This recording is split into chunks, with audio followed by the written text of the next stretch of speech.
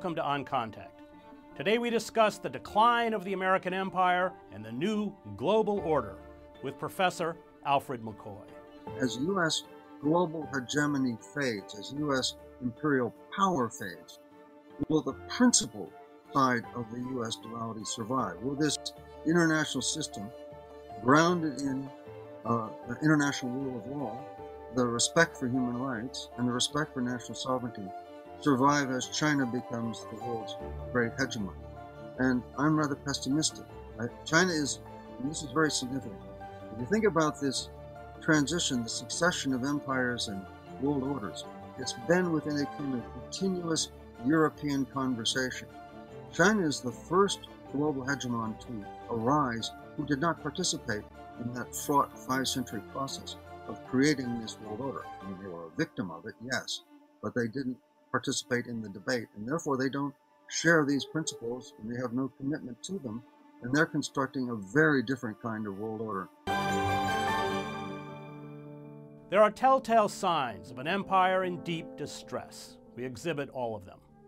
Professor Alfred McCoy, the chair of the history department at the University of Wisconsin-Madison, looks at past empires and how they disintegrated in his book, To Govern the Globe.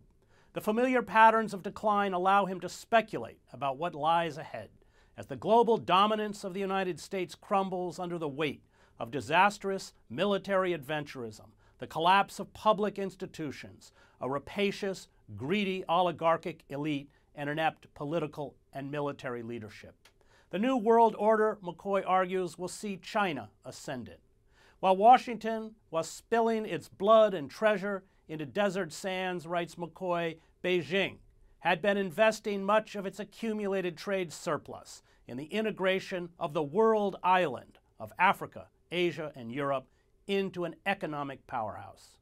The key to Chinese dominance, he argues, is a far-sighted, strategic focus on the control of the world's energy and raw materials, increasingly in short supply, and its investment in a technologically advanced infrastructure.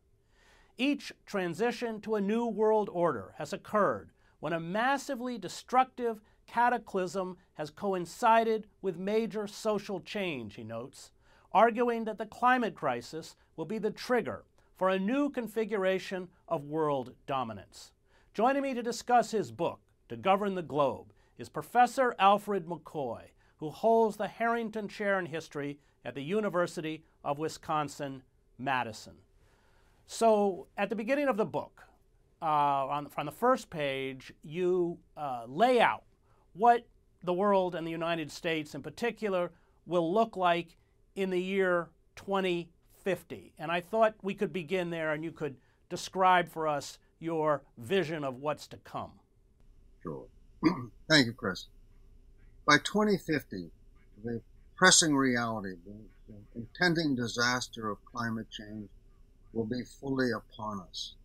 And as the world's temperature rises, there are going to be rising seas pounding at the seashores. There's going to be this spreading aridification as deserts creep into savannas and savannas turn tinder dry.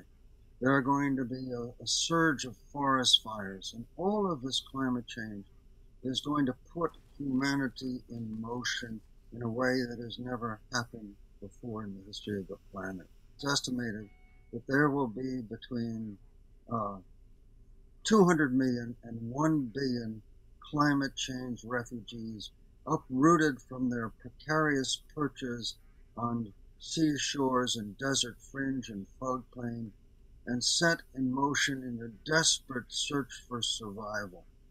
And now let's turn to recent history to realize the scale of what this is going to look like and the impact it could have. Between 2016 and 2018, the European Union and the United States reeled from the political pressure of the arrival of refugees from the Middle East and Africa in the case of Europe, and from Central America and Mexico in the case of the United States. And this arrival of refugees resulted in a massive surge of right-wing populism, Britain's Brexit, right-wing parties rising in Europe, and of course the election of Donald Trump with his catch cry, build the wall. And if you add up all those refugees in motion in Europe and the United States, it's only 2 million people.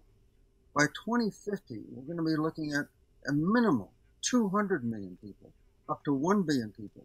And this is going to shatter the world order as we know it.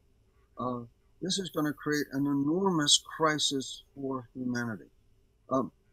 So we're going to be faced with the choice of pushing ships back into the sea, of slaughtering people at the borders, or doing something very different. And that something different, I think, is going to involve a fundamental change in the nature of national sovereignty and in the nature of global governance. In effect, what we're going to need to do is to move away from the kind of amorphous, voluntary international order that we have today to an international order that has, if you will, almost sovereignty in 3 critical areas in order to deal with this climate change disaster. The first would be, of course, controlling emissions. If a nation is persisting in fossil fuel emissions, then this global governance would mandate that they have to switch to alternative energy. Second, that this tide of humanity, these billion people in motion, possibly 1/9 of all humanity at that point, they're going to be required to be resettled in their tropical fringe into the narrow band of temperate climate that is going to be habitable by humanity. And third and finally, there's going to have to be a massive transfer of resources, the kind that was discussed at the UN conference in Glasgow, in order to provide, first of all, people with food to survive, and second of all, climate change remediation, which is going to be quite expensive for every place on the planet.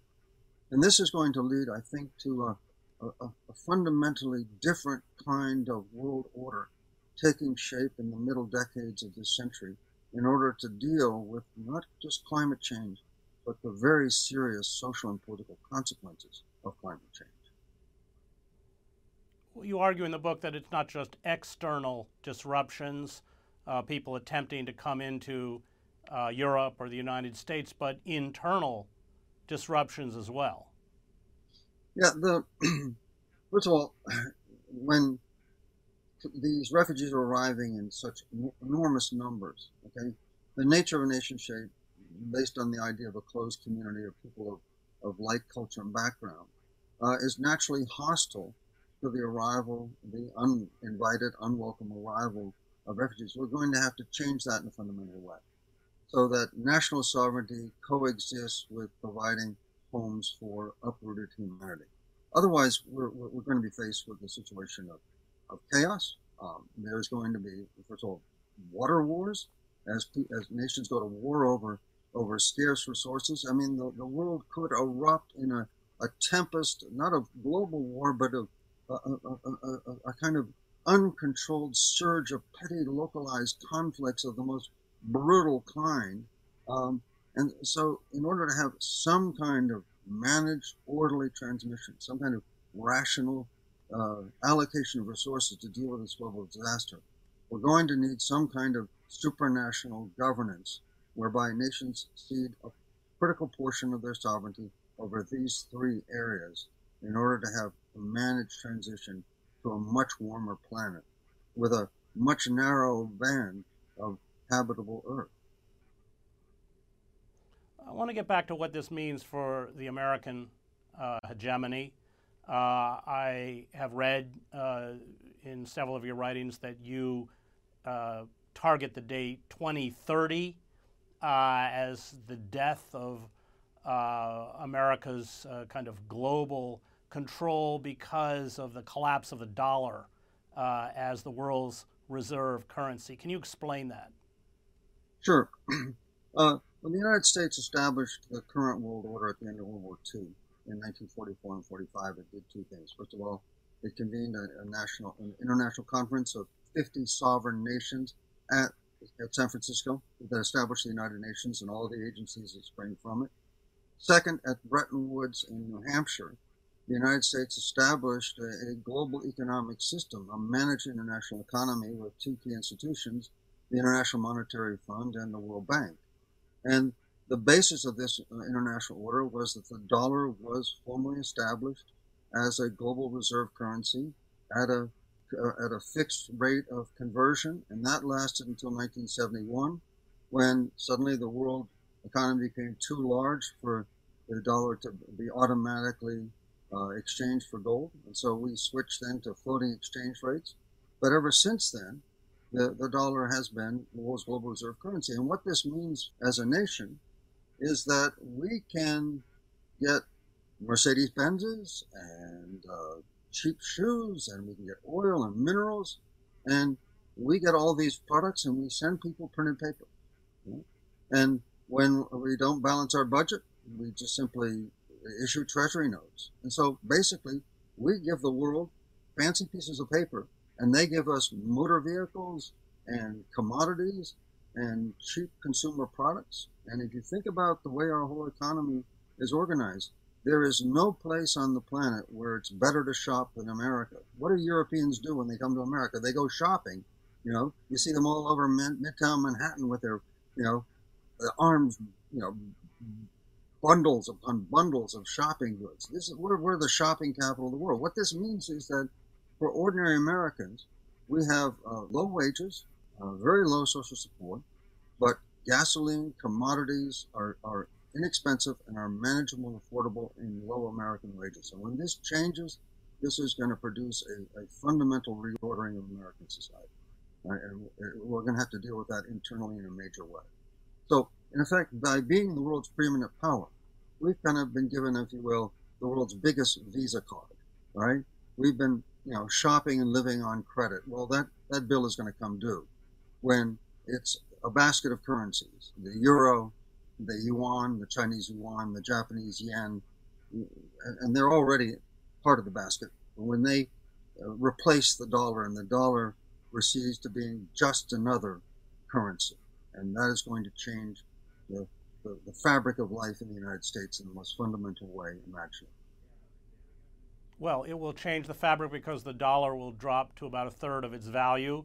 It'll trigger deep depression, and people won't want to buy treasury bonds. Is that correct? Yeah, and that means that when the U.S. government wants to, for example, introduce an elaborate social welfare program or give tax relief to the rich, depending on whether you're Republican or Democrat, and simply issuing treasury notes to cover the cost of that deficit, that won't be possible anymore, because those notes, instead of being virtually interest-free, will suddenly carry real costs, and we won't be able to do it. But we're also It also will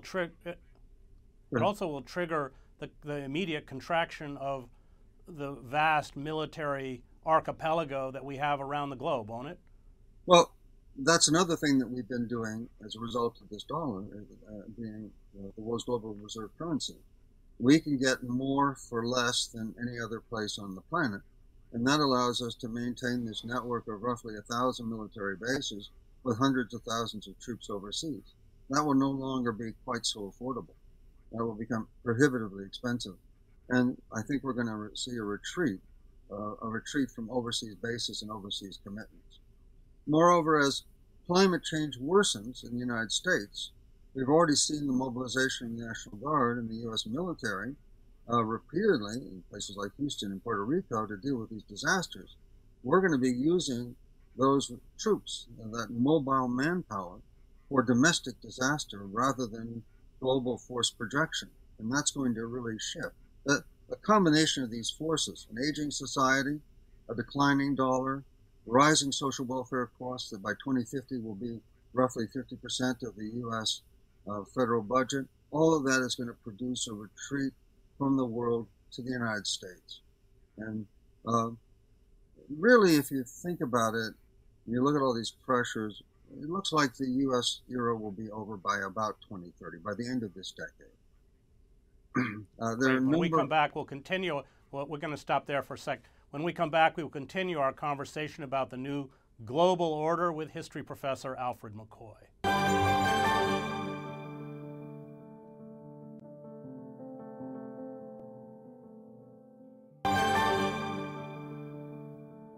Welcome back to On Contact. We continue our conversation about the new global order with the historian and author, Professor Alfred McCoy.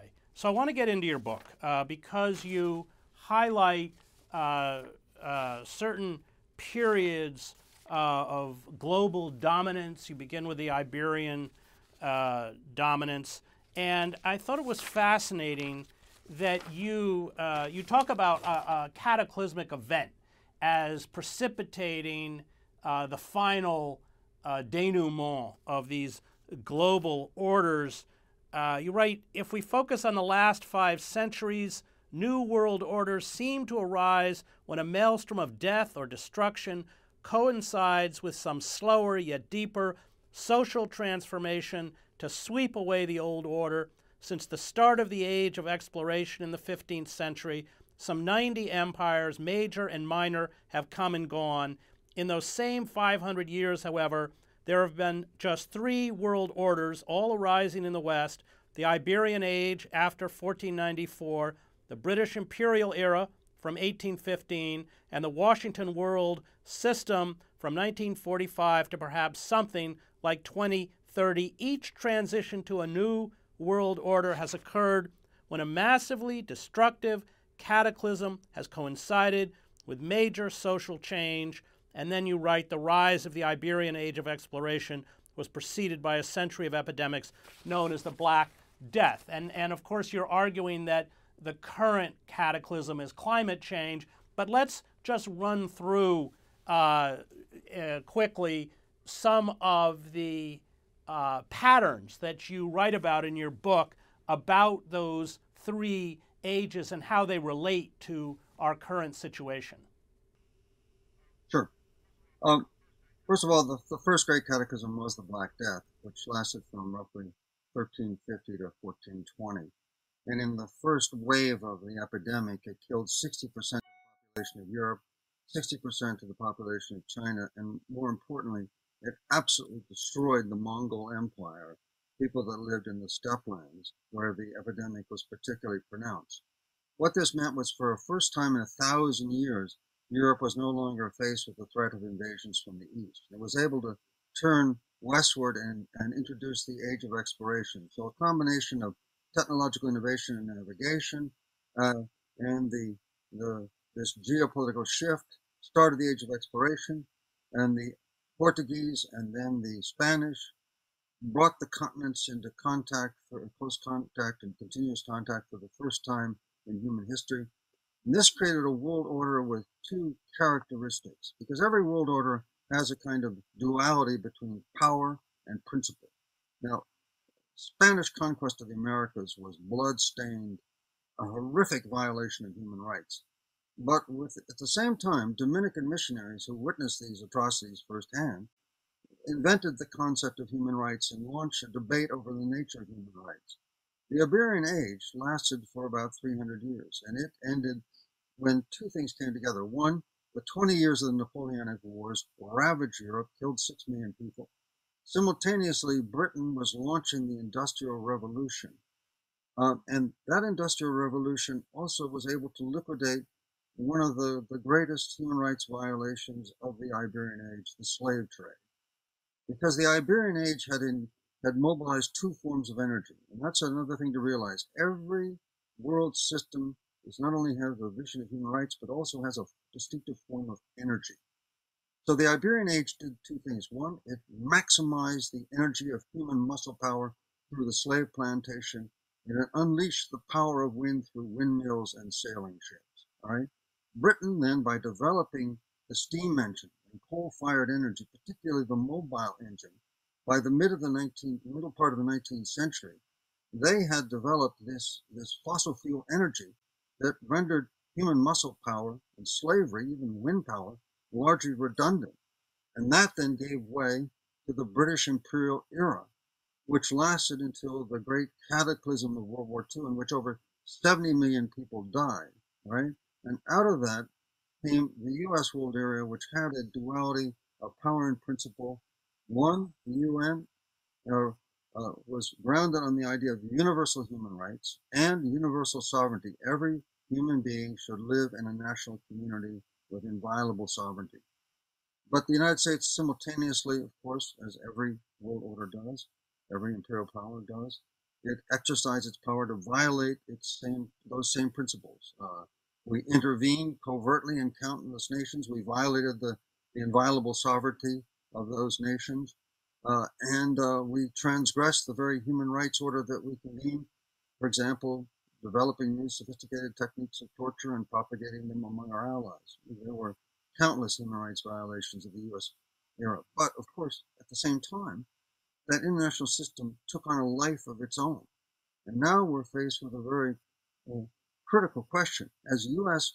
global hegemony fades, as U.S. imperial power fades, will the principal side of the U.S. duality survive? Will this international system, grounded in international rule of law, the respect for human rights, and the respect for national sovereignty, survive as China becomes the world's great hegemon? And I'm rather pessimistic.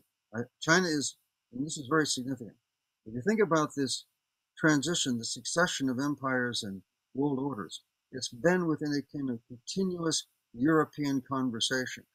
China is the first global hegemon to arise who did not participate in that fraught 5-century process of creating this world order. I mean, they were a victim of it, yes, but they didn't participate in the debate, and therefore they don't share these principles, and they have no commitment to them, and they're constructing a very different kind of world order, much more transactional, much less idealistic. So China's already indicated they have very little respect for the international rule of law.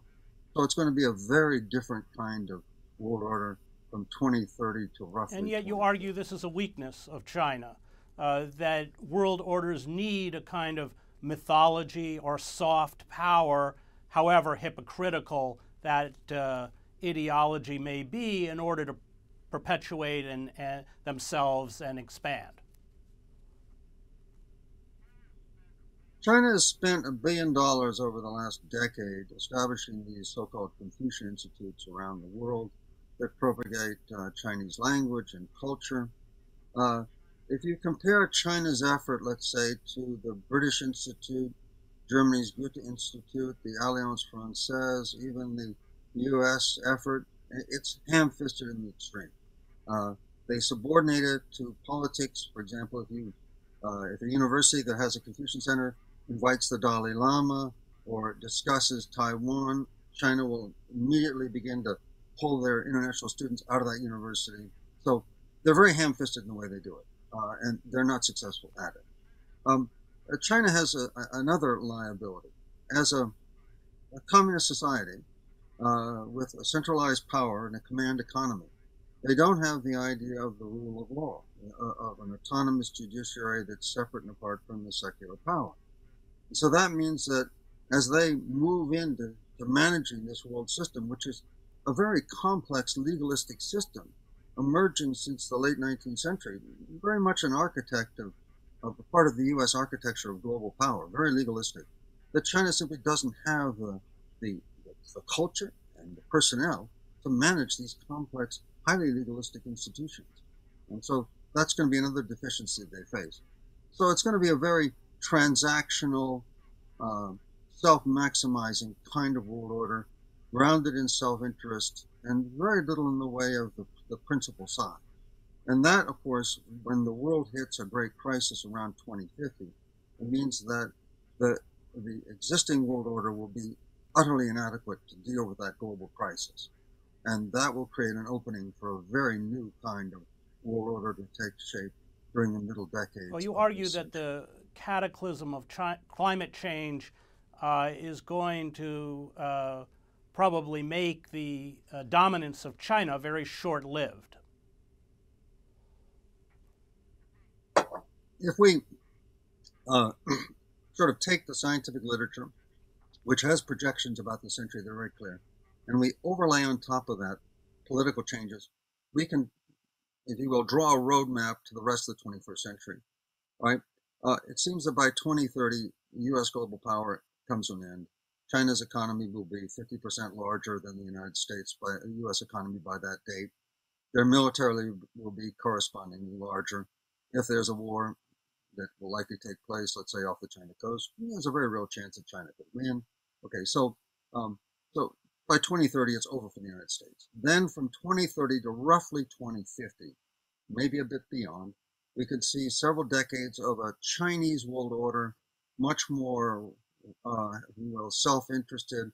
And then around 2050, climate change is going to begin to pound China as well. There are very clear projections in the scientific literature that says that by 2050, Shanghai, a city of 18 million people, is going to be underwater. It was dredged from swamp and seashore in the 15th century and is going to return to the seas from whence it came. And so that means that this great economic engine of China, its greatest city, is going to essentially be lost. But of equal importance, the North China Plain, currently home to 400 million people, and one of the great centers of Chinese agriculture, industry, and indeed culture, is going to become possibly the least habitable place on the planet. Beginning in around 2060, 2070, the North China Plain is going to experience the first of 5 episodes of wet bulb temperature of 35 degrees centigrade. Now, what does that mean? That means that the balance of heat and humidity comes together so that a healthy human being, seated, not working, not moving, is dead in 6 hours. All right? And then there are going to be hundreds of incidents of extreme heat. So as China is battered by climate change, one of the core centers of its population becomes less habitable. There will be great population movement in China. China is going to withdraw its resources and its military forces inward and have to deal with its own climate change. Great. We're gonna have to stop there, Professor McCoy. That was historian and author Professor Alfred McCoy on his new book, To Govern the Globe.